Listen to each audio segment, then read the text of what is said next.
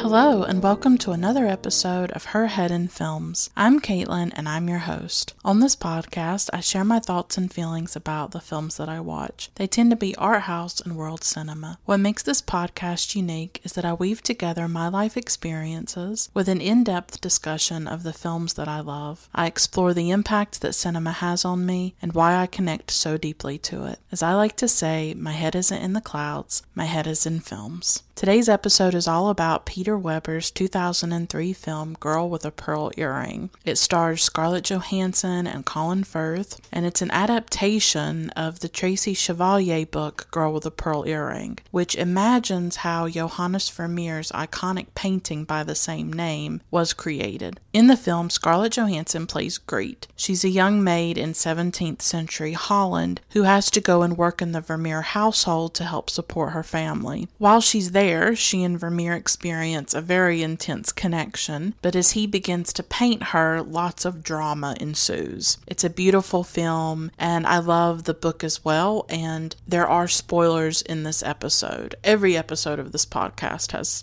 spoilers. So I go into the plot, I go into everything about the film. So please be aware of that if you listen to this episode, there will be spoilers. I talk about the profound impact that both the book and the film had in my life when I was a teenager. I explore Vermeer's life and his art, and finally I talk about the film itself and why I love it so much. I don't think this film really gets the appreciation that it deserves. I think it tends to be dismissed as a costume drama, but there is really so much depth to it, from the way it looks at gender, class, and patriarchy, to the acting, and so much more. I'm going to go into all of it, so I hope that you'll stick around and that you'll listen to the full episode. Her Head in Films has a Patreon where you can financially support the work I'm doing on a monthly basis, and you can access rewards and extras like behind the scenes stuff, merchandise, and extra episodes. You can find more information at patreon.com/herheadinfilms. That's patreon.com/herheadinfilms. At one level, you get a shout out on each episode. So I'd first love to give a warm welcome to my new patron, Christopher. Thank you for being a patron. And I'd also like to give a shout out to my other wonderful patrons, Kelsey, Aaron, Tyler, Max, Juan, Teal, JD, Vanessa, Spunden, Polina, Olivia, Carolyn, Jesse, Feminist Overlord,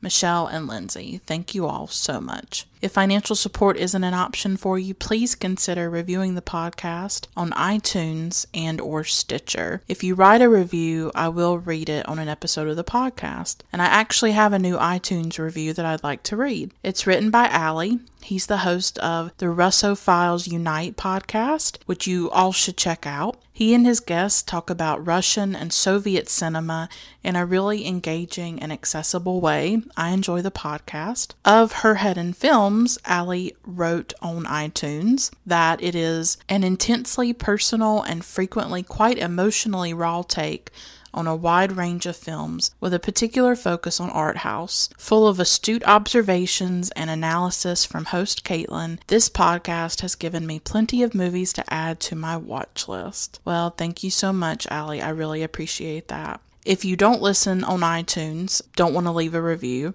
please tell your friends and followers about Her Head in Films, or you can send me an encouraging message on social media, or just interact with me in a positive way. I enjoy hearing from y'all. I'm on Facebook, Twitter, and Instagram at Her Head in Films, and you can see the links to all my social media accounts listed in the show notes of each episode. So I won't wait any longer. Let's get started. Let's talk about Girl with a Pearl Earring and really how important the film and the book have been in my life. And I'm really excited to talk about this film. So here we go.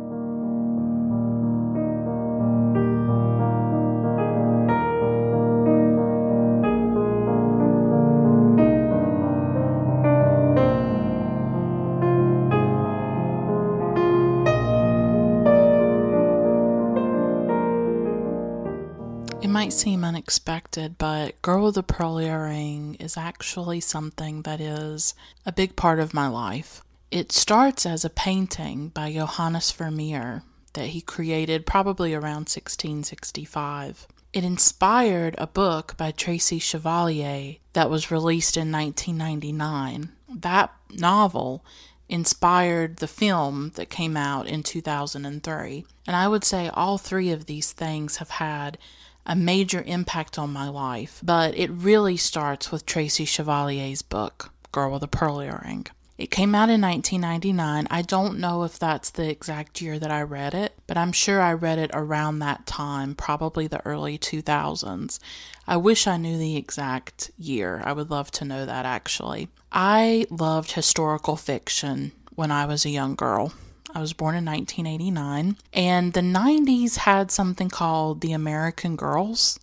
I don't know if a lot of you know about them, but I think this was a thing in the 90s. It would focus on different girls from different eras in history, and I loved to collect the American Girl books because I was fascinated by history from a really early age. So I would read those books, and I also read other kinds of historical fiction. It's just something that's always interested me. I really love historical fiction about painters, writers, famous historical figures, usually women. Tracy Chevalier's books are some of my favorite historical fiction. She wrote Girl with a Pearl Earring, but she also has other books like The Virgin Blue and Falling Angels, and all of her books, for the most part, I think, are historical fiction, and she often focuses on women from the past, and that's always been a really compelling thing for me.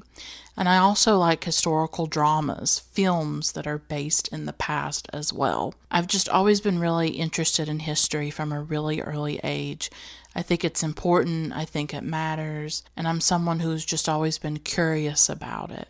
Curious about what happened in the past and the stories of different people. I remember seeing the cover of this book. I want to say that I probably got it at Barnes & Noble in the early 2000s. I was probably browsing as I used to do as a kid, because the internet wasn't really part of our lives then. It wasn't part of mine. I didn't have really regular access to the internet and my own laptop until like 2010. So my life up to 2010, I was going to bookstores. I was going to video stores and things like that. That was a big part of my life. And I remember that my mom and dad used to take me to Barnes & Noble, and I loved to look at the poetry books. I loved to collect journals. I still write in a diary, and I used to like buying beautiful journals. They were really expensive at Barnes & Noble, though. I also loved looking at the art books and the photography books and the literature and all of that. And so one day, I guess I probably came across Girl with a Pearl Earring, and I remember that the cover really fascinated me and captured me. I don't think I had ever seen a Vermeer painting. I don't think I had ever seen Girl with a Pearl Earring. And I'm at a time in my life where I'm thinking more about my childhood, where I'm almost obsessed with it. Probably the years up to the point when I was about 13. I've just been thinking a lot about that. I'm almost 30 years old.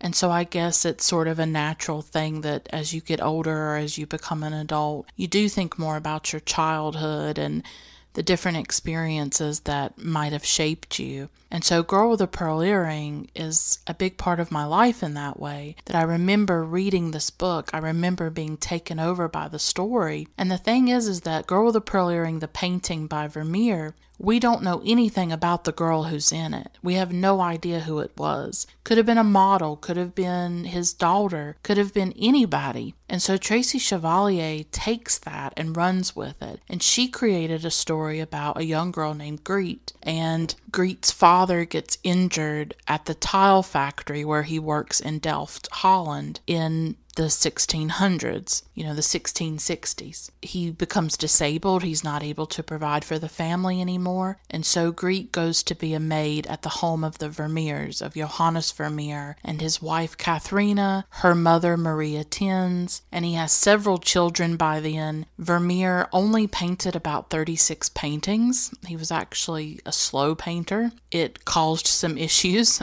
because of that. He wasn't like a prolific painter by any means. So Tracy Chevalier is inspired by certain parts of Vermeer's life, but the story itself is completely fictional and completely fabricated. And Vermeer has a patron named Van Riven, and he wants this portrait done of Griet. And that is what becomes Girl with a Pearl Earring. So that's sort of the gist of the story. I'm obviously going to talk more about the film and all of that and go fuller into the story. For this episode, I actually revisited the book. It had been many years since I'd last read it. And I was always sympathetic towards Griet. I always saw Griet as this really compelling female character. Here is this young girl going into another family's home, having to leave her own family, a girl struggling and having to provide for her parents. And I think she had some siblings too in the book. And so it's very much a story about a working class woman, about a maid, and that's very important to me. I talk about class a lot on this podcast. So there are different things about the story that resonate with me, and I'll go deeper into that when I get into the film. But I wanted to talk about how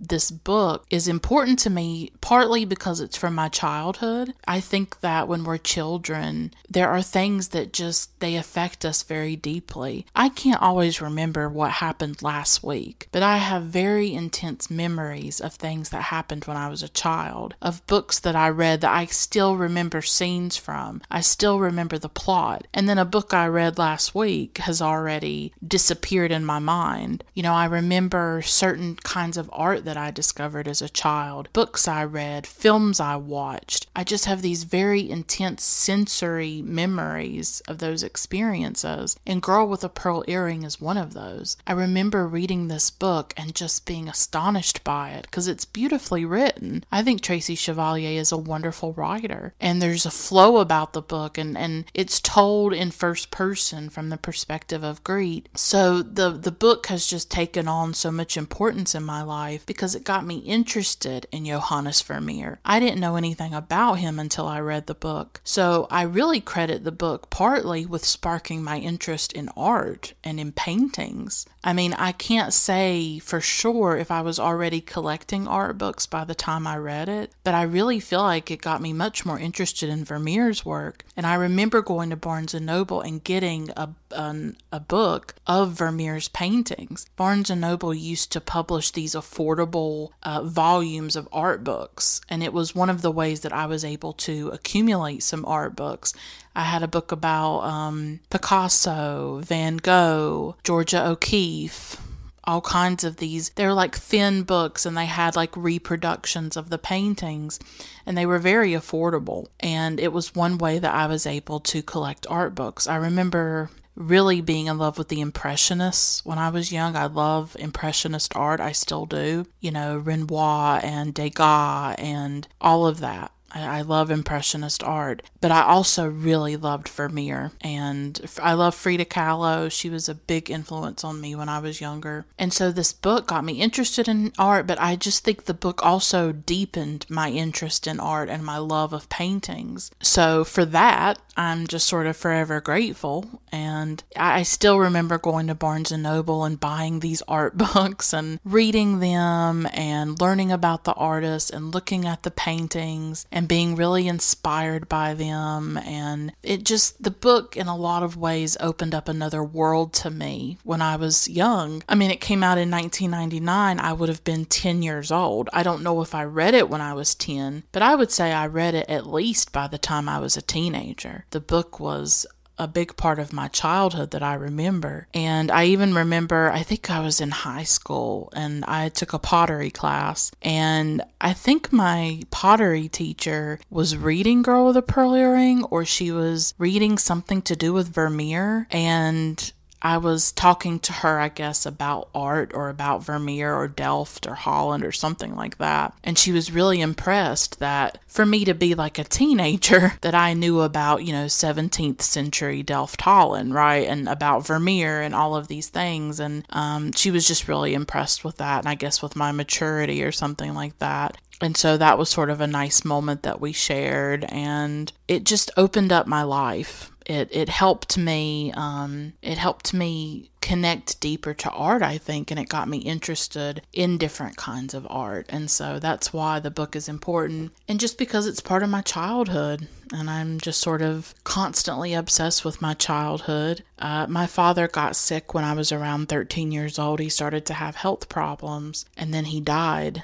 in 2006 when I was around 16 years old. And so the time before he got sick and the time before he died is sort of this golden era, I guess, of my life. And so I've been thinking more about it. I've been thinking more about like the before of my life and the things that I was interested in and the things that I was passionate about. And I think that time in my life sort of served as a foundation for everything that happened afterwards and the person that I am today. I'm a sensitive person. I'm a thoughtful person. I'm a curious person. I do care about people. I do care about what happens in the world. I like to be informed. I like to know what's going on. I like art and culture and poetry and literature and cinema, as you all know. And a lot of that, the seeds of that were planted at an early age through something like Girl with the Pearl Earring. And the film as well was really important to me because I had read the book. And so I had to see the film, and I just fell so deeply in love with the film, just as deeply as I had fallen in love with the book. For me, that's the thing about cinema. I almost see films as part of this constellation in your life, that I think sometimes a film is more than just a film. It's deeply connected to the time in your life when you saw it, and it's part of a constellation of things that you don't remember just the film.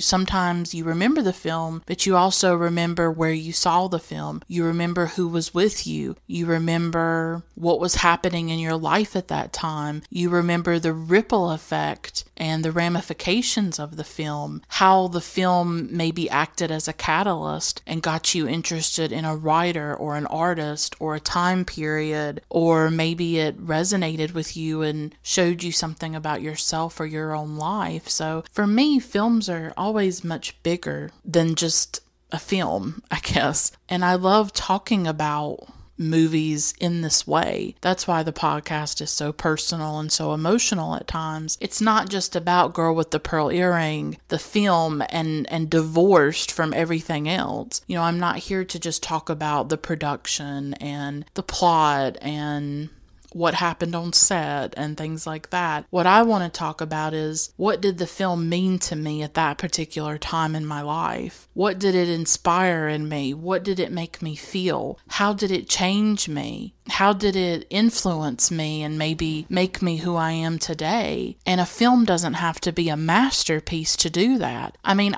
this is probably like the 10th time I've seen this film. I've seen it so many times. I think it's gorgeous. I think it could almost be a masterpiece, really, but nobody talks about this film.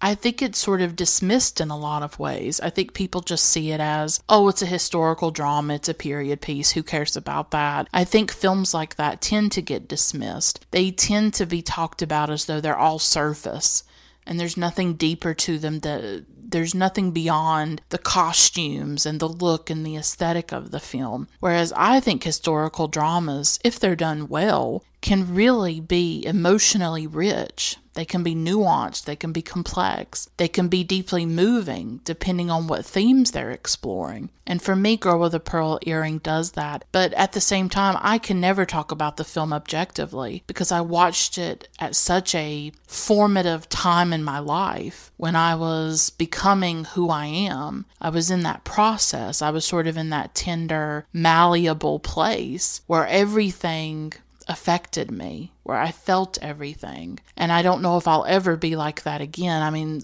that's the way we are in our childhood, and I think we lose that as we get older. We lose that ability to be awed by things and astonished and overwhelmed by art. I think art can just have such a huge impact on us when we're younger, and it can influence us in really unseen ways. But for me, a film is part of like a constellation of things. The film doesn't exist exist by itself in a vacuum alone. It is interconnected with everything else that's going on in my life. It's connected to the time at which I saw it, the person I was, who I was with, and the ramifications of the film itself and how it shaped me. All of that is part of Girl with a Pearl Earring. All of it.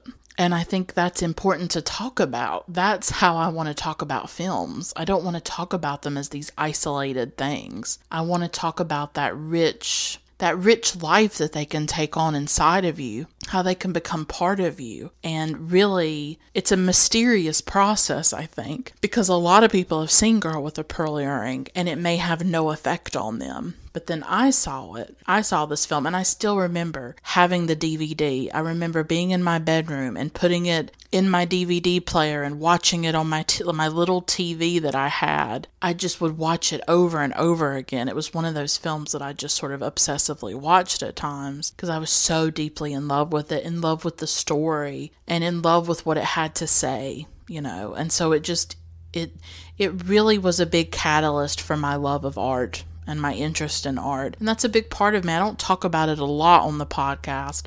I talk more about literature, and obviously I talk about film, but I used to collect art books, and now I'm like one of those people that goes on Pinterest, and I'm always looking at, I like black and white photography and vintage photography, and I love art like Impressionists and like modernist art, abstract expressionism, all of it. I'm just fascinated by all of it. So I love women artists.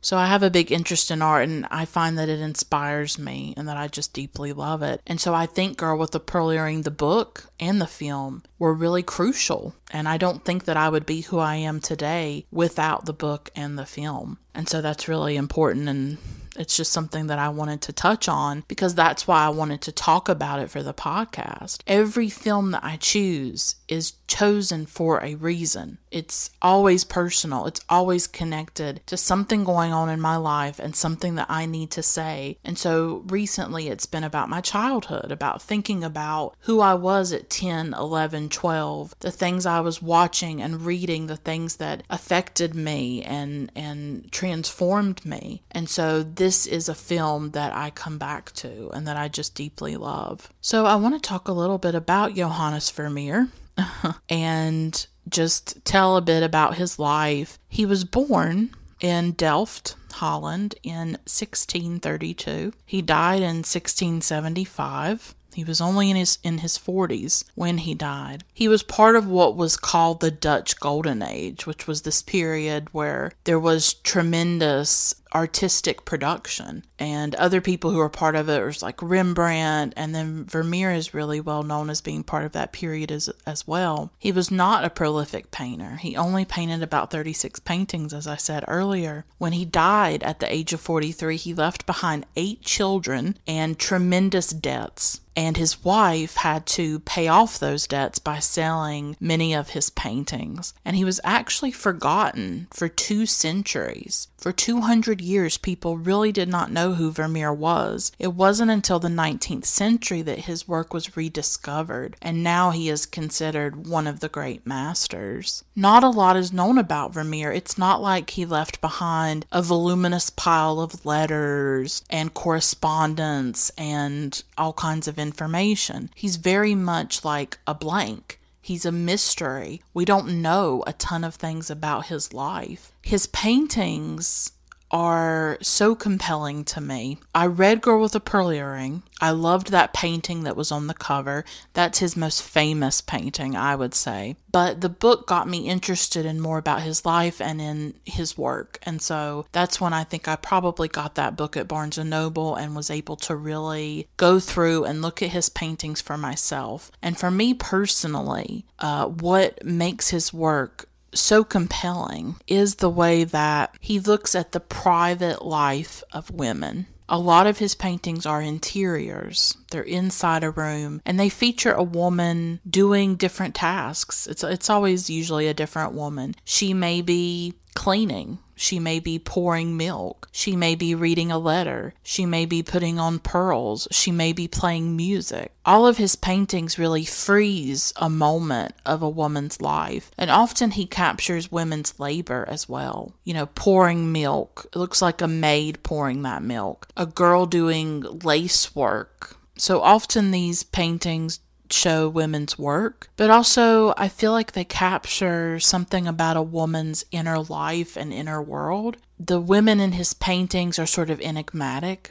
You don't know exactly what they're thinking. And so I think the quietness and the silence in his paintings are what has always compelled me. That they focus on women, they focus on the domestic sphere, the domestic space, and just capture women in everyday tasks. They're not doing anything extraordinary or important or major. It's just reading a letter, putting on some pearls. I think one painting even shows a woman who's fallen asleep. So they show these very quiet, mundane, ordinary moments. And for me, that's just profoundly compelling. I mean, that's what our life is made up of, are these small, quiet moments. And beyond that, there's just the quality of the work, the feeling that you can touch the silk.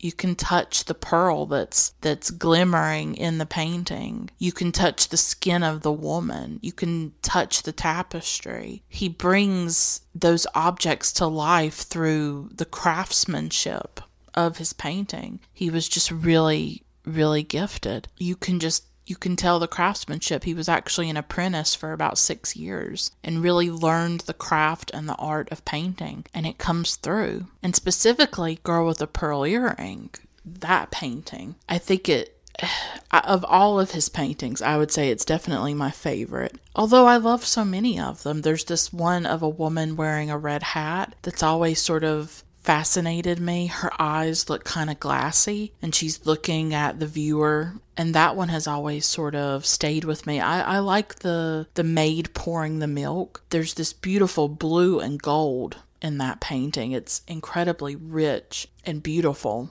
And I think what's so amazing about Girl with a Pearl Earring is that this girl seems to materialize out of the darkness. In all of his paintings, almost, I guess you could say, the background, the woman is within an interior that is decorated.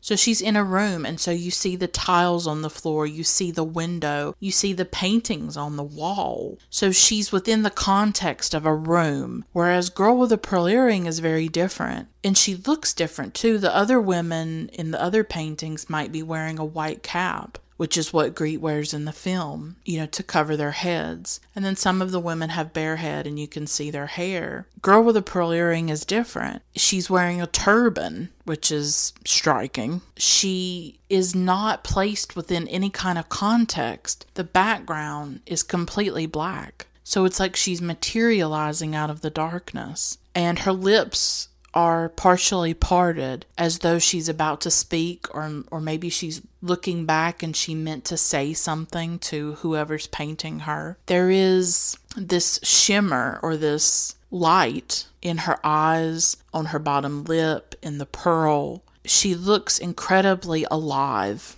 to you. And the darkness is what makes her seem even more alive. It's almost as though she's floating in space. She's frozen in this pose of looking back at the viewer. And because her lips are parted, it feels like she could say something. It feels like she could speak at any moment. So there's this sense of her vitality and her life, even though it's just painting on a canvas. It's not real. It's not a real person. We don't know who posed for it. And so I think that is what's enigmatic about Girl with a Pearl Earring. For me, that's what makes her stand out. And a lot of the women in the other paintings by Vermeer are not looking at the viewer. In one painting, the woman is holding up pearls and she's looking in a mirror. The milkmaid is looking down.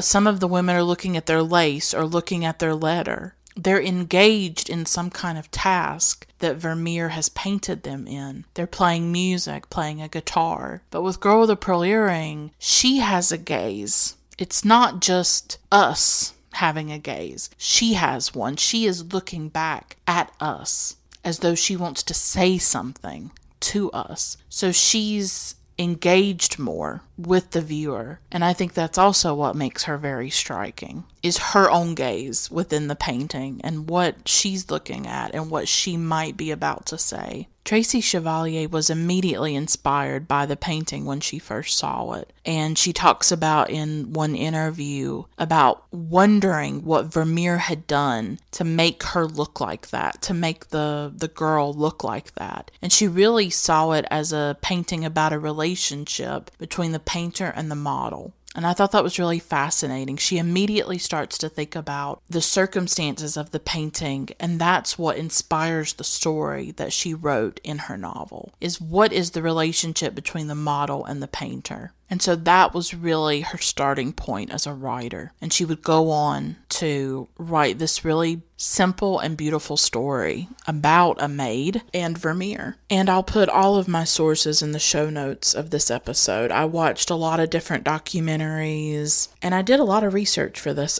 episode, probably too much. But I just really wanted to know a lot about Vermeer. I wanted to know more about why Tracy wrote the book and different things like that. So that'll definitely be in the show notes. I think it's also important to note that often back then, at the time when Vermeer was painting, paintings were not necessarily made for the public or for some kind of public viewing. They were often made for private collectors. You have to think about Girl with a Pearl Earring was most likely painted for a particular patron, for one person, usually a man, to look at the painting by himself or in his home, that he's going to be gazing at this painting and it's going to be created for his pleasure. And that's something that Tracy builds into the story in the book, and it's obviously in the film. So it's not just about the relationship between the model and the painter, but also the model and the patron. Why was this painting done? Why was it created? Who was it created for? What purpose did it serve for that person? Of course, we don't know any of that. That's what was created in this story. So that's just a little bit of background about Vermeer. He's really a mystery. He's really a blank space in a lot of ways.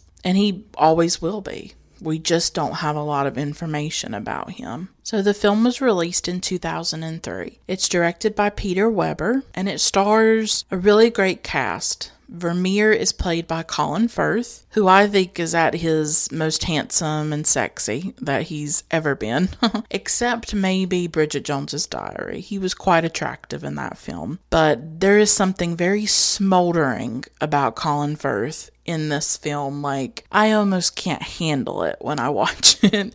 He's very, very sexy in this film, I think. I have a huge crush on Colin Firth. Greet is played by Scarlett Johansson. Van Ryven, this is going to be the patron of Vermeer. He is the person who wants the portrait of Greet created for him, is played by Tom Wilkinson. We have Essie Davis as Katharina, who is Vermeer's wife, and she does an outstanding job. You might recognize her from The Babadook and also Miss Fisher's Murder Mysteries. Cillian Murphy plays Peter, who is Greet's boyfriend. So we have a really great cast here. Like, really great. And what's also notable about the film is that it comes at the beginning of Scarlett Johansson's rise in fame. While she was making the film, she was not quite as well known, but Lost in Translation was released before Girl with a Pearl Earring. And Lost in Translation, I would say, is Scarlett's really big sort of breakout role. I think it puts her on the map. She was well known. I think she was pretty well known before then, but Lost in Translation seemed to put her on a different level, I think. And Girl with a Pearl Earring comes out a few months after that film. So it really captures Scarlett in this transitional period of her career where she's going from an actress that's known into a star, into a starlet. In a lot of ways, I think. I really like Scarlett Johansson's early roles, and this is probably my favorite film by her personally. Although she's really great in Jonathan Glazer's Under the Skin. That's a really great role that she did as well. And she's wonderful in Lost in Translation. She's good in The Horse Whisperer. She's done some good films, but for me, I think Girl with a Pearl Earring really showcased her acting ability. I think she embodies grief in a really authentic and believable way. And there's sort of minimal dialogue in this film. There's not a lot of talking. There's not a ton of dialogue for her. She conveys everything through her eyes and her face and her expressions. And she was very young when she did this role. She was in her late teens. And I have to say something about Alexandre Desplat's score for the film. It's absolutely gorgeous. It's been one of my favorite soundtracks for so many years now. Ever since I saw the film, ever since I heard that music, the music just makes the film, like it puts it on another level. The film would still be great without that score, but that music just does something. It swirls. It has this light about it, as it's almost like the sonic... it's like the sonic version of Vermeer's paintings, because there's so much light and beauty in Vermeer's work. And the score by Desplat is just captures that light, captures that beauty. I can't even talk about it. I listen to the score constantly. I'm always listening to it. It's one of my favorites. I love to put film music on and read. It's one of my favorite things to do, actually. And this is one of my top soundtracks. I love Alexandre Desplat, and I think this is one of his best soundtracks, along with Jonathan Glazer's Birth. That's another big favorite of mine, and I have an episode about Birth, actually, because it's one of my favorite films. But I had to say a word about the music. And I'm recording this episode right after watching the film, and it's the first time I've watched it in a few years, and I almost feel like I'm in the afterglow of this film. Like, I still love it. Watching it this time, it was just as great as I remembered, and I just love it so much. So the film starts with Scarlett Johansson playing Greet, and she has to leave her home. Her father has been injured. It doesn't say it explicitly in the film, but in the book he was injured at the tile factory where he worked. There was a big explosion. And so she has to leave, and she goes to live with the Vermeer family so that she can help support her family. So that's why she's going to live with the Vermeers. She's a Protestant. They are Catholics. That's also a part of the story. It's not a big part of the film, but it's there. And it's set in Delft, Holland in 1665. Immediately, something that I love about the film is that it is about a maid. It's about a working class girl, and she is entering a world of privilege that she's never seen before. You know, her home is very modest and simple, and she goes into the Vermeer household, and there's an opulence to it. It's large. There are paintings all over the walls. You know, Katharina dresses very beautifully and owns pearls, and they're able to eat meat and fish and to afford good food, and her own family probably does not have that. And you see the difference in the way that Greet dresses. Greet dresses very simply. There's even some scenes when it's the winter time and she's wearing this shawl, and you can tell how thin it is. She's someone that doesn't have a lot. She doesn't even take much with her when she goes to live with the Vermeers. She takes a tile that her father gives her. She takes a few things to remember her family. She gets to go back and see them once a week, probably. We see her going to church and things like that, so she does get to see them, but her life becomes dominated by the Vermeers and by the work that she has to do in the house. So immediately we have a young girl who is pushed into a very difficult situation of having to provide for her family and of being working class and being a maid. She's really on her own as well. She's lonely. She's away from her family. You feel that pressure that's been placed upon her. It's almost in some ways the end of her childhood and the loss of her own innocence, that she can't be a child anymore. She has to go and she has to work, and she's young, and instead of being able to enjoy her youth, she can't do that. She has to provide for her family. And I like the way that the film shows the labor that goes into sustaining opulence, that when we see beautiful homes often, or even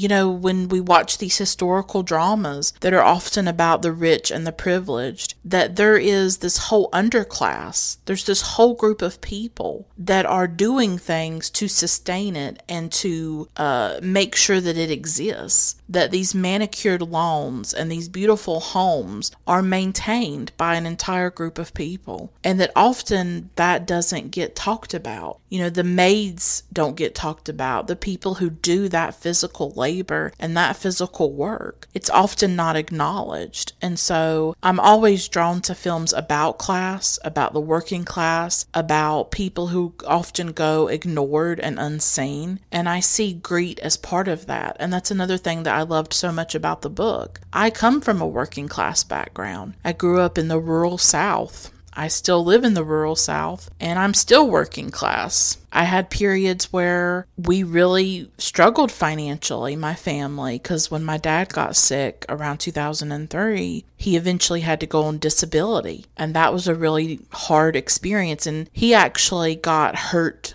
on the job where he worked. He worked at a warehouse loading trucks. He loaded like 18-wheeler trucks. It was like a furniture place, and he would load boxes onto trucks. That was his job. It was very physical. It was very hard. My dad was just incredibly strong and incredibly fit. He played football when he was in high school. He played baseball. He played all kinds of sports when he was in high school. He was very strong and very hardworking. He really was. But this was the job that he had, and he ended up getting an injury at that job, and it changed his life forever. And he started to struggle with health issues, and it was really hard for him. It was hard for him to accept his body was really betraying him in a lot of ways, that his health was deteriorating. It was a profoundly difficult experience for him. And when I was living through it, I was 13, 14, 15, and then he died when I was 16. I don't think at the time I appreciated or comprehended, and how could I, what he was going through. And it is a regret that I still live with, that I didn't maybe reach out the way that I should have, that I didn't offer the support that maybe I should have. But at that age, I just didn't understand. At certain ages, you just don't get it. You don't understand what your parents are going through. You don't understand that they're human beings and they are people. And so when Greet goes to work because her father gets injured and disabled, that mirrors my own life in some ways. I didn't go off to work at 13 years old, obviously, but I know what it's like to see a parent suffer. I know what it's like to have a father who got injured at his job and what that did to him. And we don't have much of a safety net in this country. There are not a lot of resources for people who go through that. It's also why I'm very political. It's also why I'm a democratic socialist and very much of a leftist, is because I don't see these things as happening in isolation, that the government affects these things. It affects how people are treated. It affects what happens to people when they get injured when they get hurt on the job. And sometimes good things do not happen. It's a terrible experience. There's not a lot of resources for you. And so I saw my dad go through that. And so being working class myself and going through that experience, seeing a parent suffer and struggle, I see some of my own story in Greet, in this girl. And so I feel very deeply about Greet personally. Like, I just see so much of my life in her. So we see in the film what her body goes through, because she has to wash dishes, she has to do the laundry, she has to buy food, she has to scrub the steps and scrub the floors and sweep and hang the laundry up and take it down, and all these other chores that she has to do. And there's another maid in the Vermeer household. Her name is Tanika. She lets Greet know, oh, this is all the stuff you've got to do. You'll get used to it. Tanika is very no nonsense in this film. Greet has very little privacy or free time. She barely has a place to sleep. They put her down in the cellar for a while. So you see the reality of a maid's life in that time, in the 1600s, and what a young girl would have to go through. And you really see how scary it is, how hard it is. I mean, I was heartbroken every time they would show close-ups of Greet's hands, because they were just covered in burns and sores. She had the hands of someone decades older older than her. So you see the toll that this kind of work can do on a woman's body. But Greet is stoic and she bears it.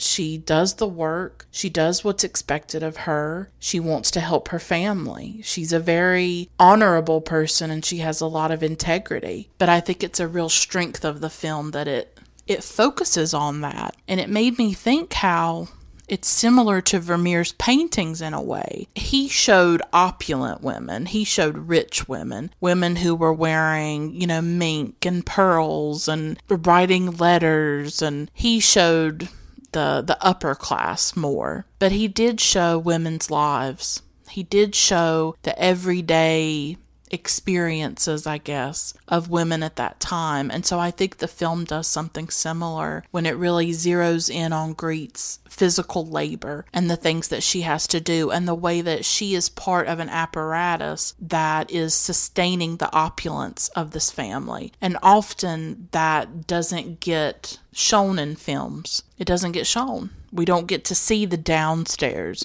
We don't get to see the maids and the butlers and the chauffeurs and their lives and what they go through. And so this is a film that shows that. And it's very much about class in that way. That here is Vermeer, here is Greet from a different class, the working class, and she's going into this world that is completely alien and foreign to her.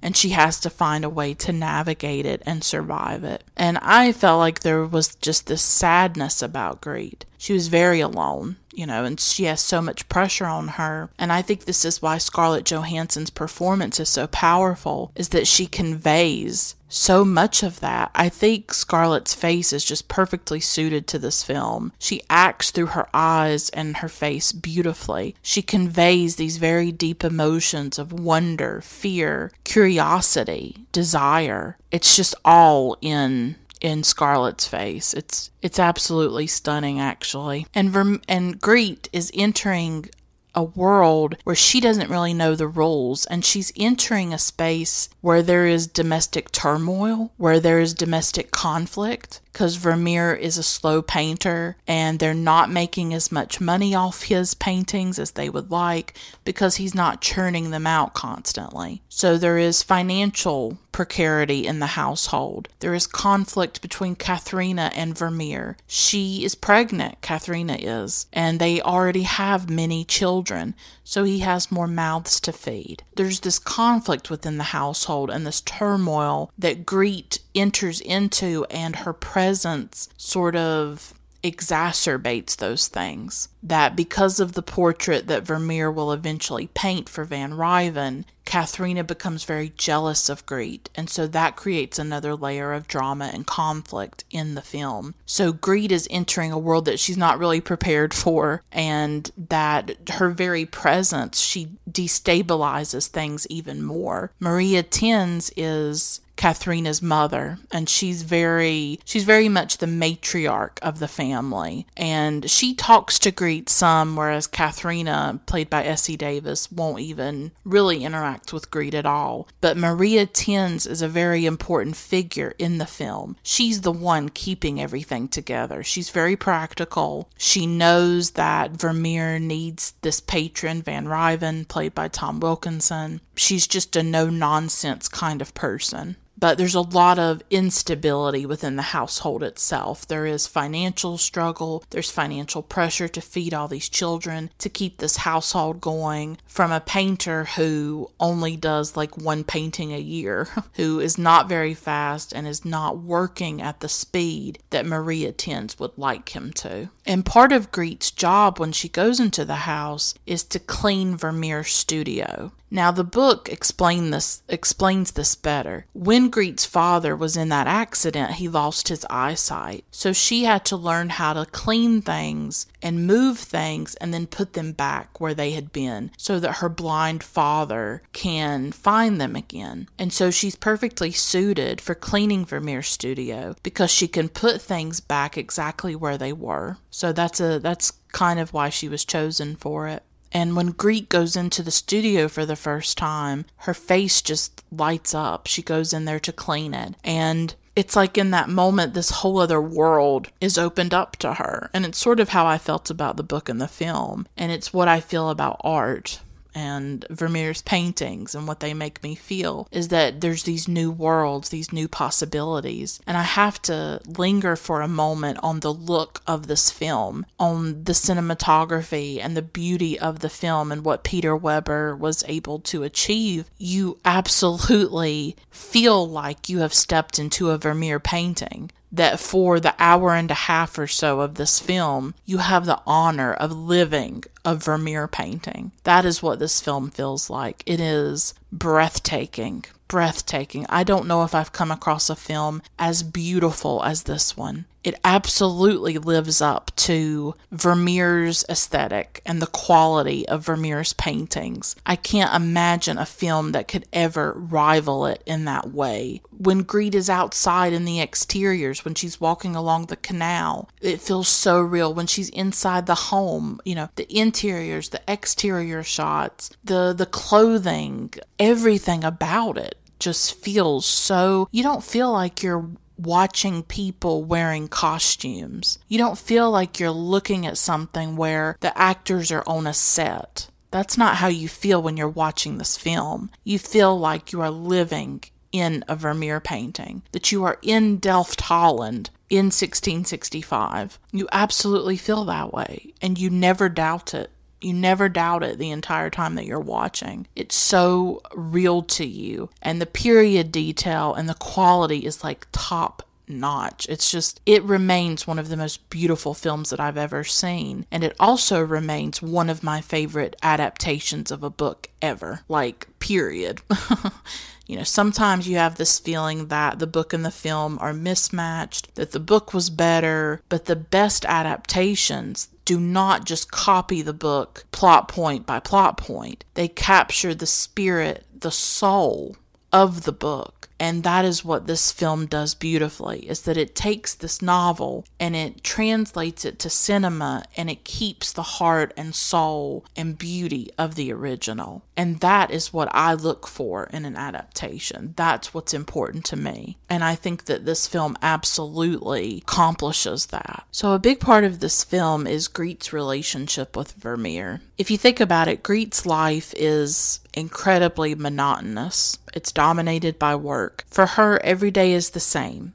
And she has very few options in her life other than marrying Peter, the butcher's son, and having children with him. And that's what she eventually does. That becomes her fate at the end of the film. It's not spelled out in the film, but that's what happens in the book. And so that's what I infer at the end of the film. So she has little choice, she has little control over what happens to her. But I think that her relationship with Vermeer makes her feel free in her mind. Like there's more to life than the steps that she scrubs and the linen that she washes every day. And I think this film, again, I'm going to go back to this idea of it focusing on a working class woman, a domestic woman, a woman who is a maid, is that so many times these women fade into history. Nobody asks them about their dreams. Nobody asks them about what they want or what they desire. So many women did that work. So many women do it now. Women who work at hotels, women who do all kinds of domestic labor and work as maids, and their lives remain so invisible. I just love how this film centers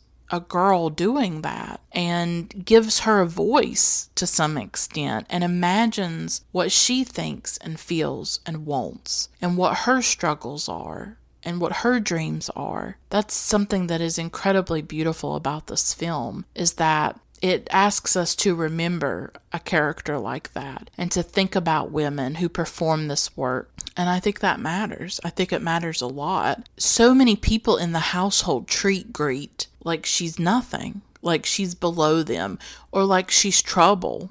She's seen as a thief before she's even stolen anything. Katharina doesn't want her near her jewelry. Things like that. So she's almost already criminalized in a way because she is a maid and she's seen as lesser, and they don't talk to her like she's a person. But Vermeer, when her relationship starts to develop with Vermeer, he sees her as a person. And she has thoughts. There's that scene where she goes to ask Maria Tins and Katharina if she should wash the windows, because if she washes the windows, it could change the light. And they're shocked that she could have this kind of thought, that she could think about the light, that she could be that intelligent. I mean, they're really stunned by it. So when Vermeer starts to interact with her, I think, first of all, there is a sexual tension between them. I think there is an immediate attraction between them. As soon as she enters the house, when they first bring her in and they show her to the studio, but she can't go in yet because he's working, she sort of stares at the studio door because she's already intrigued by him. And at times she feels like he's watching her. So even before they speak, even before they come into contact with each other, there is some kind of electricity between them. And that's an aspect of the film that I find really fascinating, is that sexual tension, that erotic attraction that is unspoken and that remains unspoken to a certain extent. Her relationship with Vermeer is just very powerful. There's that sexual tension, but then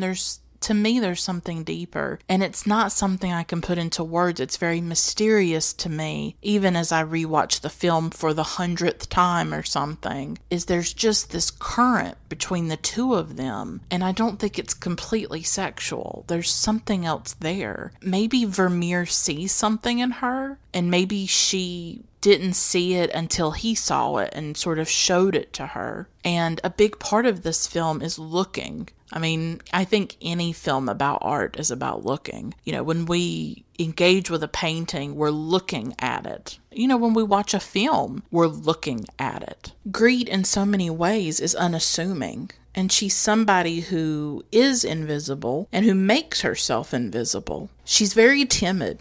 Greet is. You can see it on her face. You can see it in her body at all times when she's in the different scenes with the different characters, especially with the Vermeers. She wants to get in and get out. She wants to serve the food and then get out.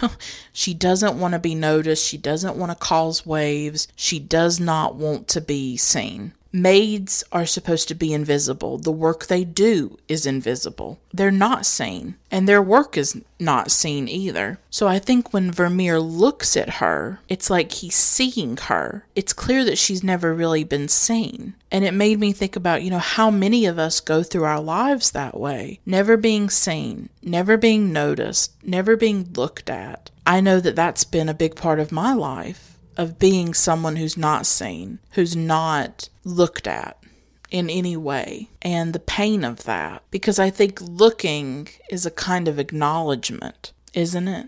I think it's very powerful when someone looks at you, when they see you, they truly see you. I don't think all of us get to have that experience. I certainly haven't. And I think to some extent, maybe I'm scared to be seen. I feel like Greet in a lot of ways, in that I try to make myself invisible, that a part of me just wants to disappear and dissolve, and I don't want to be seen by people because it's very vulnerable. But I think it's very powerful for Greet that she is seen by Vermeer, that Vermeer acknowledges her, that he speaks to her. Because the first time that Greet goes into the house, she makes the mistake of talking to Katharina first.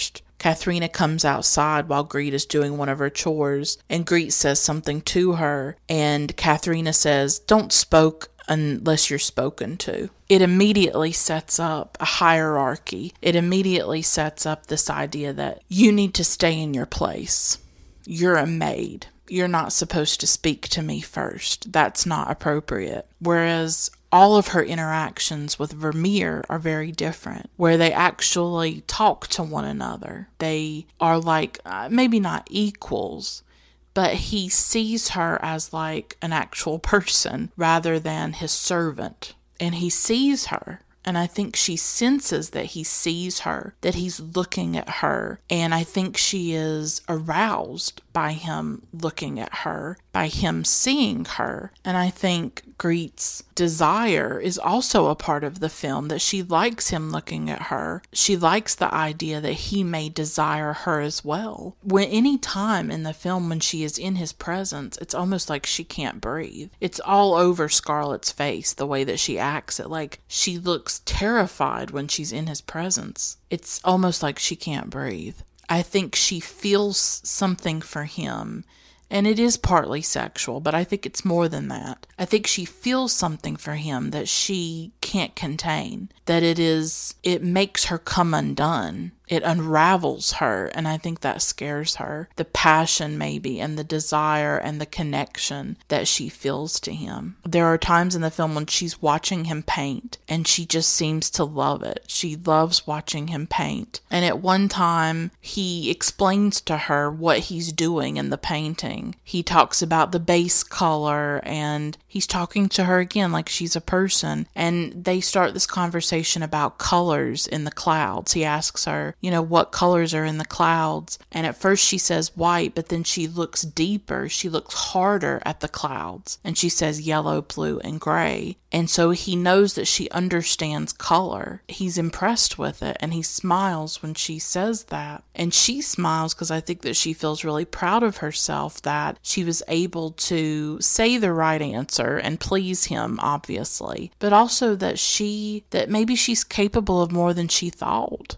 I mean, her life is only pots and pans and laundry, but through her interactions with him, now she can look up at the sky, at the clouds, and she can see something more than what she saw before. That her connection to him gives that to her. That before, I think there's sort of a before and after her relationship with him. Before she was just a maid. And maybe that's all she thought of her life and of herself. But she sees his art, and it changes her. She sees his paintings, and she is amazed by them and deeply moved by them. You can tell. She's fascinated by them as well. And that's sort of, I guess, how I feel about art too. And why I guess I fell so deeply in love with the book and the film and started to collect art books, Frida Kahlo and Picasso and Van Gogh, and because those painters, those artists opened up a different world to me. I was living in the rural South. My life was very sheltered, was very small, was very, I didn't have museums to go to. We didn't have a lot of money. I didn't get to go on vacations. I didn't get to travel around the world. I've still never left the United States. I don't have money to go travel and to do all these things and to see the world. Maybe if I was a different person, if I'd had a different life, maybe I could have done something like that. But I struggle with a lot of things. I struggle with anxiety and depression and agoraphobia, and I've been through a lot in my life. I've lost a lot. I've been traumatized in a lot of ways. So in a lot of ways, my world has shrunk. It's become so circumscribed. But art, when I first encountered art, it expanded my world. The Impressionists took me to Paris. Frida Kahlo took me to Mexico. Vermeer took me to Holland in the 1600s. Van Gogh took me to France, the south of France. These painters took me places and they opened up an entire world to me. That's how films are for me too. That, Krzysztof Kieślowski has taken me to Poland, and Fellini has taken me to Italy, and Satyajit Ray's taken me to India, Ozu's taken me to Japan, and I've been able to see different worlds and different places and different lives and different experiences through this art, through books, through films, through paintings. It's expanded and opened up my world in so many ways. And so I think with Vermeer, this is Greet's first experience with the power of art, with seeing a painting and being enraptured by it and it opening up these possibilities and maybe activating her imagination. And now she can gaze up at the clouds while she's working and she can see something more than just the clouds. She can see the colors. She can see that there is something more to life, because that's what art does for me, is that it takes these things that are familiar to us, that are ordinary to us, and it can show us the beauty or show us the mystery that's hidden inside of it. That's something great about poetry, I think, that it can make the familiar new and different to you. I think about a Mary Oliver poem when she writes about geese or she writes about nature. She takes something that's very familiar to you and creates revelation and epiphany and a deeper meaning in those things. And she recently died, and I've been really heartbroken about it. But that's what art does. It expands our world, expands our minds, at least for me. That's what it does for me. That's sort of what it's been in my life. It really is this catalyst that works on your imagination, makes you imagine other lives, imagine other worlds. I think that's a really powerful thing. And I think Vermeer sees something in Griet. Maybe he does see some kind of potential in her. I'm reminded of Roger Ebert's really beautiful review of this film. Roger Ebert gave this film 4 stars, which is the highest that he gave a film.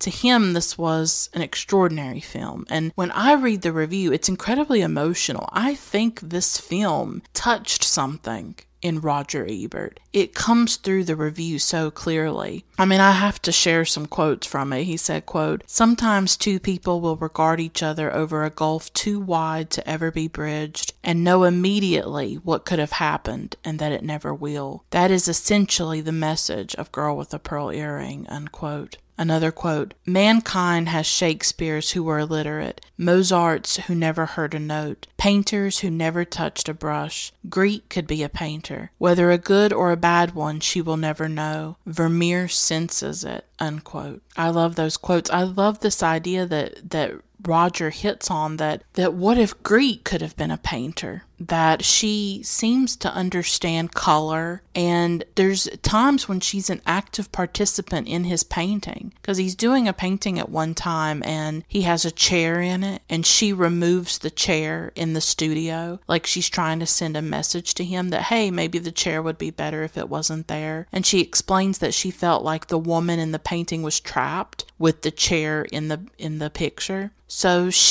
Vermeer brings something in her to the surface where she starts to almost think like a painter, think like an artist. And that was something she had probably not done before or had not realized that she was doing, that maybe she saw the world in a certain way because as a woman and as a maid, as a woman from a working class background, that was not an option for her to pick up a paintbrush. How many women writers, how many women artists have we missed out on over the centuries and the decades? Women who could have contributed something, but because of their gender or because of their class as well, or their race as well, right? Race, gender, class, very important altogether at times too, when they intersect for certain people. How many artists have we missed out on because of it? And maybe Griet could have been a painter like Vermeer, but she was never given the opportunity. That's another sense that I get from the film, is the limits of Griet's life. She doesn't get to go beyond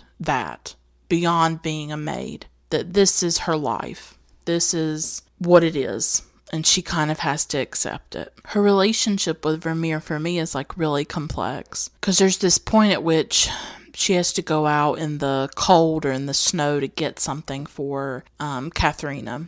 And Griet is wearing this very thin shawl. Vermeer goes up to her and he wants her to get something for him too. And he touches the shawl and he says, "This is too thin." So he seems to care for her, to worry about her in that moment. So he's both the object of her desire. I think she certainly desires him. And yet he's also this paternal figure for her too. No one cares about Griet. No one worries if she's cold, if her shawl is too thin. She's pretty much on her own, and she has to take care of herself. She also has to take care of her family through her wages. But Vermeer does seem to care about her, to notice her, to treat her in a way that others don't. I think that moves her too, is that kindness. Him caring, him worrying about her. That's something that's absent from my life. I don't feel cared about by people. I obviously feel loved and cared about by my mom. My mother is my biggest support in life, but I don't have a big support system. I don't have a big family that cares about me. I don't have lots of friends that care about me. I'm pretty much on my own, except for my mom. And I don't have people to emotionally fulfill me. to be there for me, to care about me. And it's something that really wears you down after a while to not have that, to not feel loved by people, to not feel like people miss you or think about you. So when Vermeer says that about her shawl, I just thought it was really kind. But at the same time, he does make demands of her. He wants her to start mixing his paints. She says, well, I have other chores. He says, you're going to have to make time for it. And while I think she relishes being an assistant to him and helping him with the paintings, it's still difficult. She has all this other work to do, and now she has to do that as well. You see how her interactions with Vermeer really affect her and awaken her in a way. And like Ebert said, maybe in another time and place, she could have been a painter herself. And I love how the film invites us to wonder what this girl thinks and what she's seen and who she is. Scarlett's performance just beautifully conveys the inner life of a young girl, her dreams, her desires, her fears, and all of that comes out because of her relationship with Vermeer. I have the sense that relationship will mark her for the rest of her life, where she'll probably always be haunted by what he stirred in her, what he brought to the surface, and maybe revealed things to her that she didn't know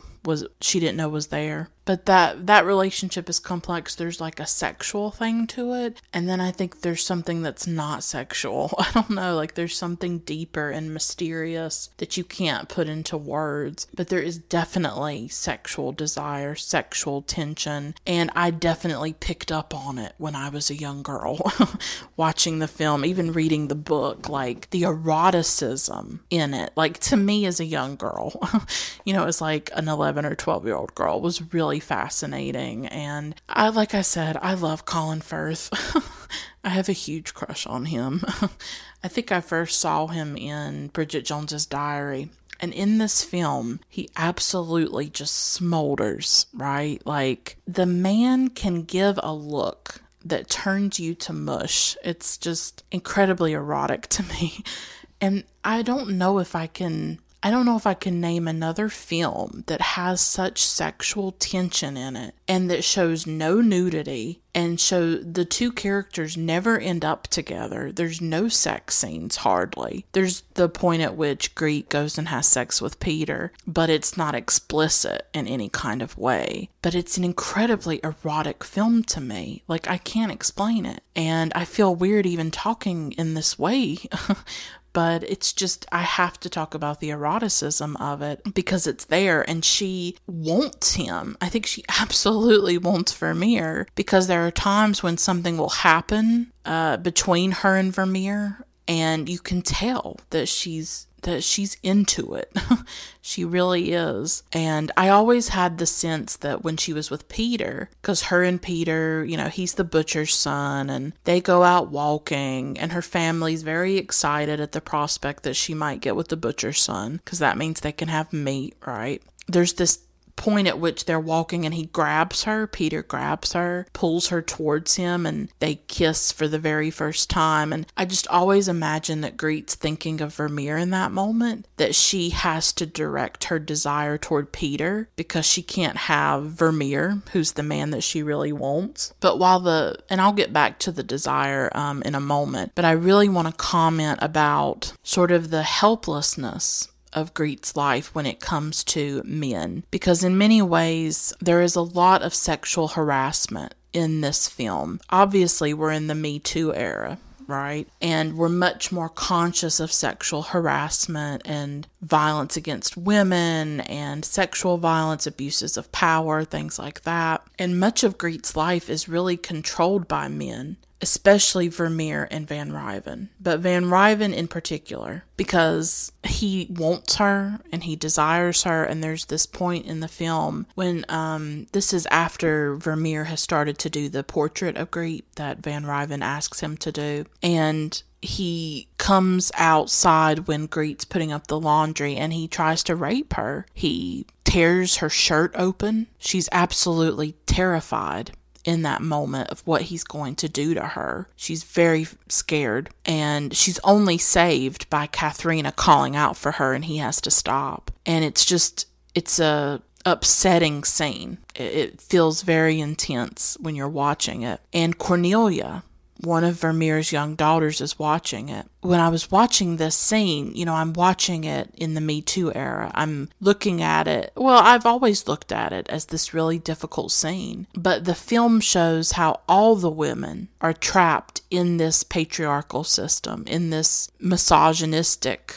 world, right? Katharina, Maria Tins, Greet, even the young girls, Vermeer's young daughters, who watch these things and can do nothing about it. We see that throughout the film, the way the men have a lot of the power. Vermeer has the power within the household. He can either choose to help Greet at times or not.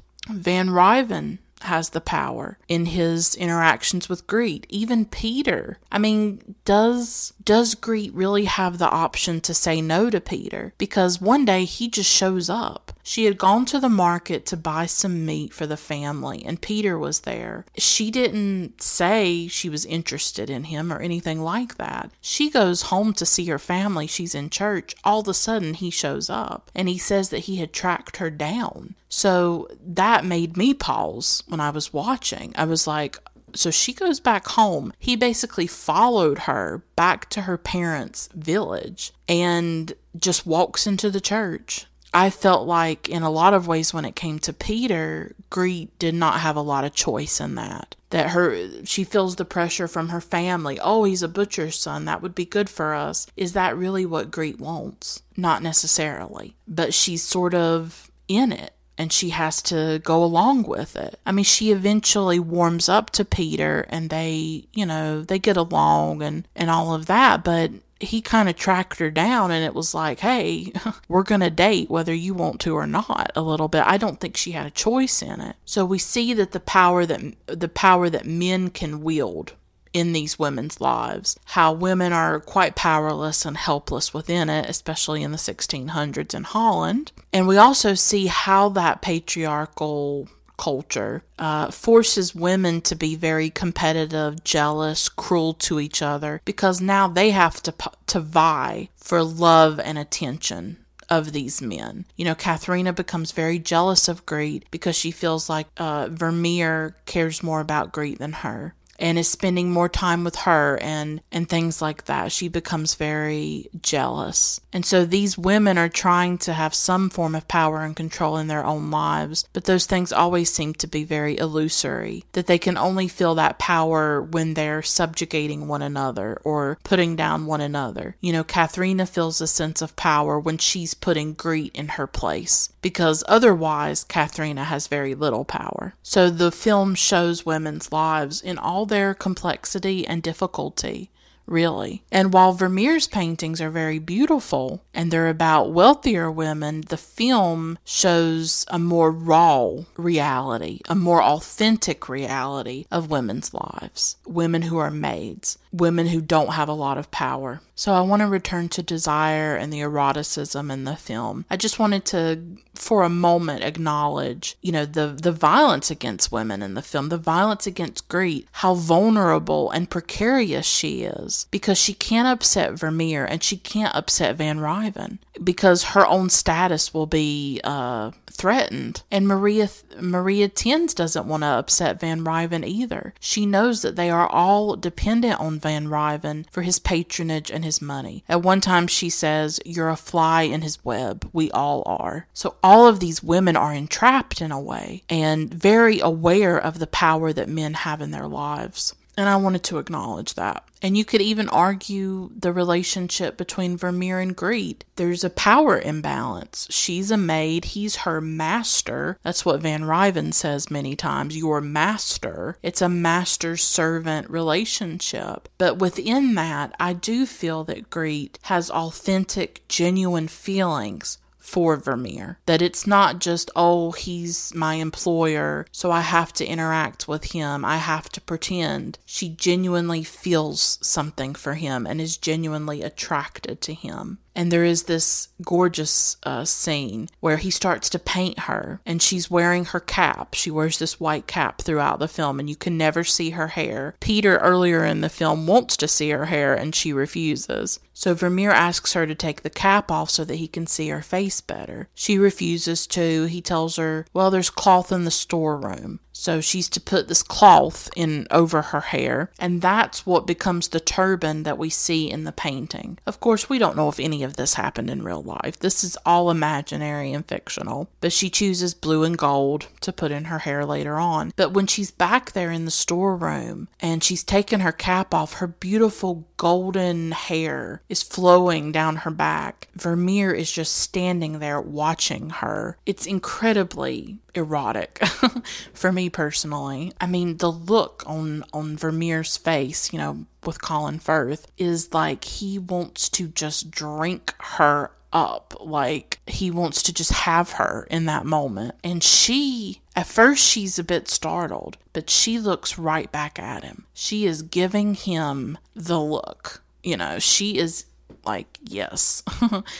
You can tell that she likes that he's looking at her, that he's seeing her, that he wants her. I just love the way that she looks back at him, because if you think about the painting itself, it's about a woman looking back, a woman gazing back at whoever is gazing at her. And there's something very powerful about that for me. There's a sense of like agency and autonomy in it. There's a sense of desire in it. And she's looking right back at him with the same sort of, I think, ferocity and the same kind of erotic desire that he's looking at her with. And nothing happens. Nothing sexual really happens in the film. It's about two people who don't act on their desire. It reminds me a bit of Brief Encounter by David Lean in that way, about these two people who want to be together, but they have too much integrity to give in to their feelings and to, cross that line into physical contact. And so Vermeer walks away. I mean, he could easily walk over there and kiss her and they could make love, but that doesn't happen. The film withholds that from you, and it's a frustrating part of the film. I remember when I was young watching it for the first time, and when I got really infatuated with the film, I had wished that the film had diverged from the book, because that was something really frustrating at that time for me about the book, was that we never had that sexual consummation. We never had that catharsis where the two of them got together, and I was like in a frenzy over it. I was like, I want these two people to be together. I wanted them to get it on. That's what I'm saying, y'all. That's what who was I? I was like 11 or 12 years old. And I was like, I want these two people to have sex. Oh God. I don't know how you're judging me right now.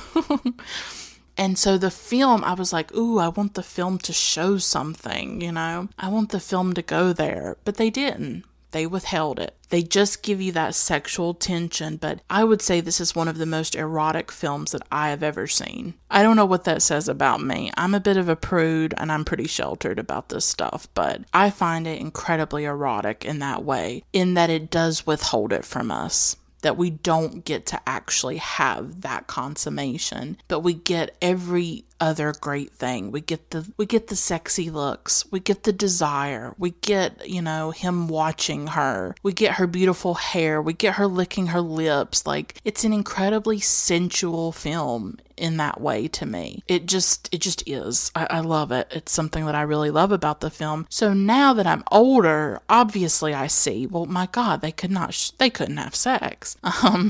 They couldn't do that. It just wasn't what these two people were going to do. But when I was younger, I was upset about it.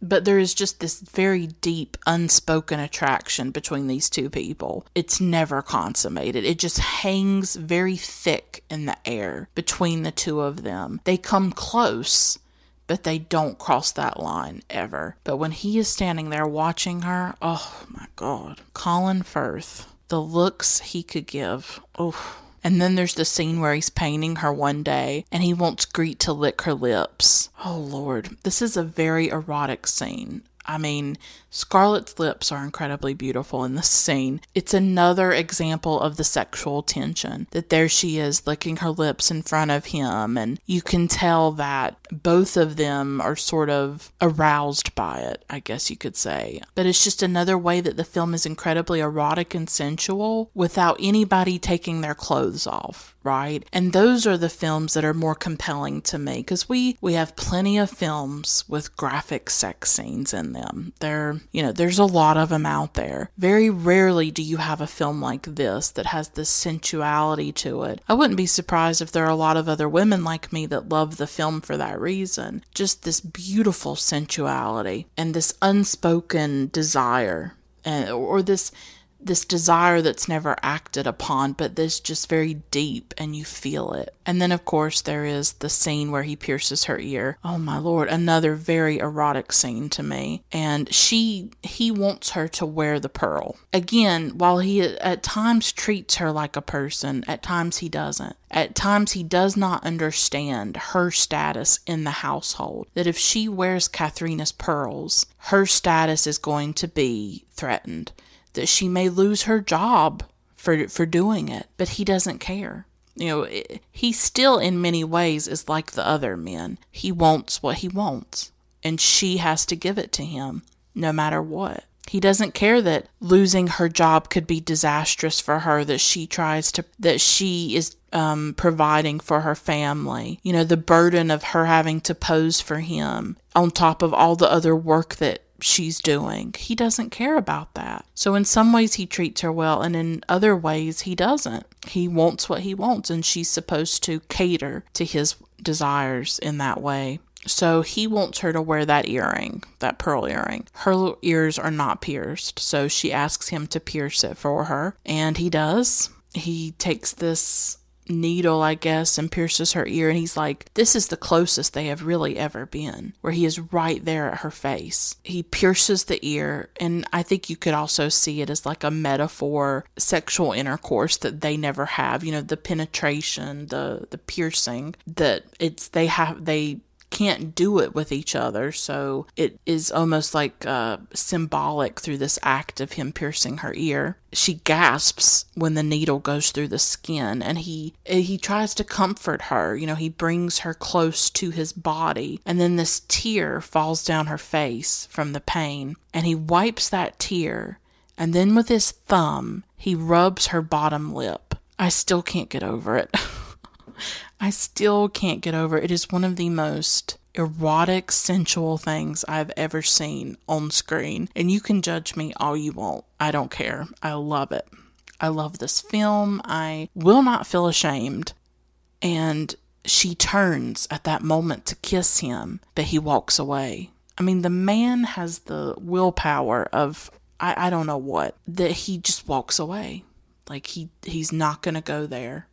He's not going to do it. But in that moment, she would have absolutely kissed him, and it probably would have gone much farther. I just still love the scene. I love it. I love the intimacy between the two of them. I love the way he's trying to comfort her, and then it organically sort of turns into something more erotic with him rubbing her bottom lip. Her desire, is just all there. Oh, Lord. That is like such an amazing scene. I still love it. And after he pierces her ear, that's when she does the iconic pose of the girl with the pearl earring, where we see Scarlett looking at Vermeer, after that intense, intimate moment that the two of them have had. And she's looking back, and they beautifully recreate that moment. I mean, it looks almost just like the painting. Her turban, the shirt that she's wearing, the light in her eye, the gleam on the pearl, even the wetness of her bottom lip. It's all there, and it's exactly what you see in the painting, Girl with a Pearl Earring. And then that night, because she couldn't be with Vermeer, she runs to Peter, and her and Peter have sex for the first time. She can't be with Vermeer, so she finds a substitute for her desire. And I think that as she's with Peter, she's most likely thinking about Vermeer. But in the end, nobody protects Greet. Katharina finds out about the pearl, and she sees the painting. She says that it's obscene. She's very jealous of Greet. I think that she suspects there's some kind of affair going on between Greet and Vermeer, and she fires Greet, and nobody protects her. Vermeer doesn't stand up for her. Maria Tins doesn't stand up for her. Nobody. She is cast out of the house because she's on her own.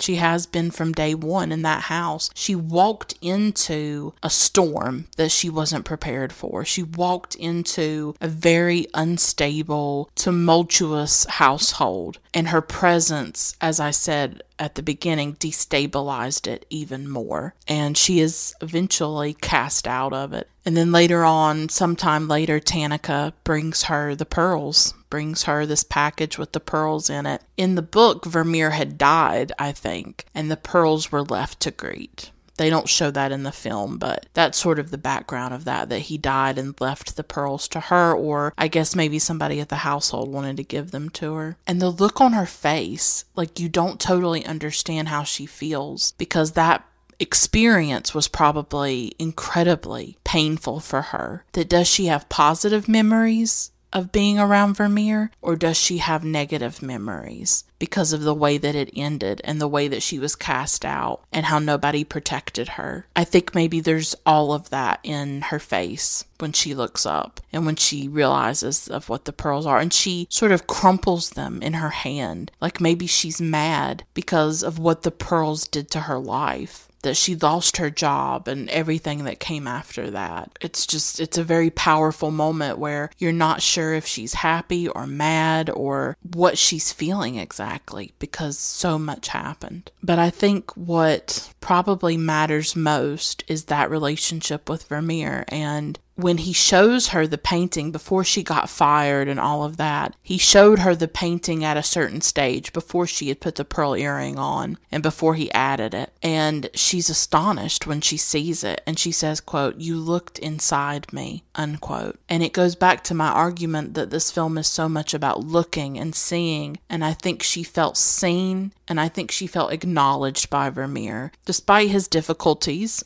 and despite the pain, she did feel like here was a man who did see something in her and did respect her in some way and treated her like a person and saw her soul, saw inside of her. And what a powerful moment for her to look at a painting of herself, of this maid, this invisible woman, this woman who nobody cares about. And here she is in this painting. I mean, I think it would be wonderful if she really was a maid, but we don't know. We don't know for sure who it was. But to see herself represented, to see herself put into a portrait, what a powerful moment that must have been for Greet, to know that she had been seen. Ultimately, Greet's experience of the Vermeer household was one of pain, but also one of transformation. And maybe you can't have one without the other. Maybe the greatest transformations that happen for us do come through pain. I think that's what happened with Greet. Vermeer opened up a whole other world to her, one that she'll probably never forget. And for me, the book and the film combined together opened up new worlds for me too,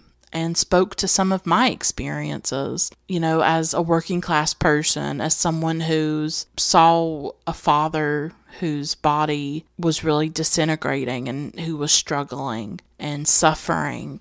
And I feel like I lost my innocence the way that Greet did. And it's interesting to think about how, as I was seeing the film, I was around the same age that Greet would have been. When the film came out in 2003, I would have been around 14 years old. And I think Greet's like in her teens. And I think it probably spoke to me for that reason as well, is that here is a girl around my age and having some of my similar experiences. I think I did see some of myself in Greet, and of course that's another aspect that's powerful about art, is when you see yourself reflected in a work of art. Just like when Greet sees herself in the painting, she sees herself reflected in it. She sees an aspect of herself captured there. And I think for me, in the book and the film, I saw parts of my life captured, even though I also learned about a life or put myself in the shoes of someone also very different from me. And it took me into the past, and it got me interested more in art, and it really changed my life in so many ways. And I think it'll always be dear to me for that reason. I just think there are things from our childhood that they live in us forever. We never can let them go,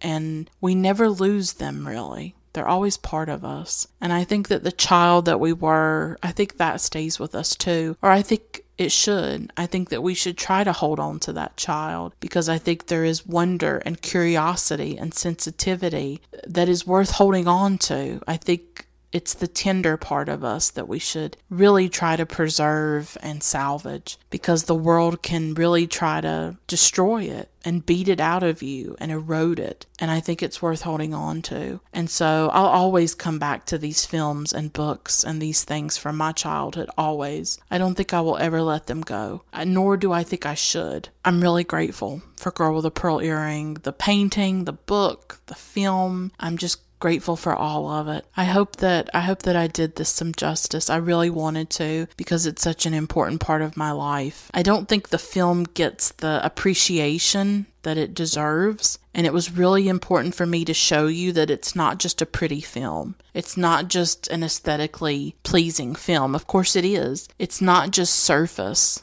That there are depths to this film and depths to the story and what it's talking about. And it's actually really complex. And it's really sort of an anti-Hollywood film. There's no action. It's not exciting. There's no sex, really, except for the sexual tension and the sort of intangible eroticism in the film. There's no big explosions. It's slow. It's quiet. It's a film that you have to work at, I think. You have to put the pieces together. You have to figure out some of the subtext and the story that's going on. I think it's just a film that will stay with you. I know it stays with me, and I still love it because it's a coming-of-age story about a young girl and about her life, the life of a girl that a lot of people ignored and didn't see and didn't care about. Her life matters too. The lives of women like this matter. The women who are maids, the women who scrub the steps, the women who sweep, the women who take care of everybody else, the women who take care of the children, the women who do all of this labor and all of this work that goes unnoticed and unappreciated, the women who walk by you every day and nobody asks what their dreams are, nobody asks what they desire, what they want, what they're thinking about, what they love, because that's how they treated Greet. But there was so much more to Greet. All it took was one person to see that and to ask and to show her things and to treat her like a person. And I think maybe that was the revelation for her too, was to just be treated like a person. And I think it's beautiful. I think Greet's beautiful. Soundtrack's beautiful. The film's beautiful. But it's beautiful because of its humanity. It's beautiful because of the way that it centers a young girl, a young teenage girl, centers a maid, a working class woman, and tells that story. I will stop here. I've gone on long enough. Thanks for listening. Until next time, keep watching great films. Bye for now.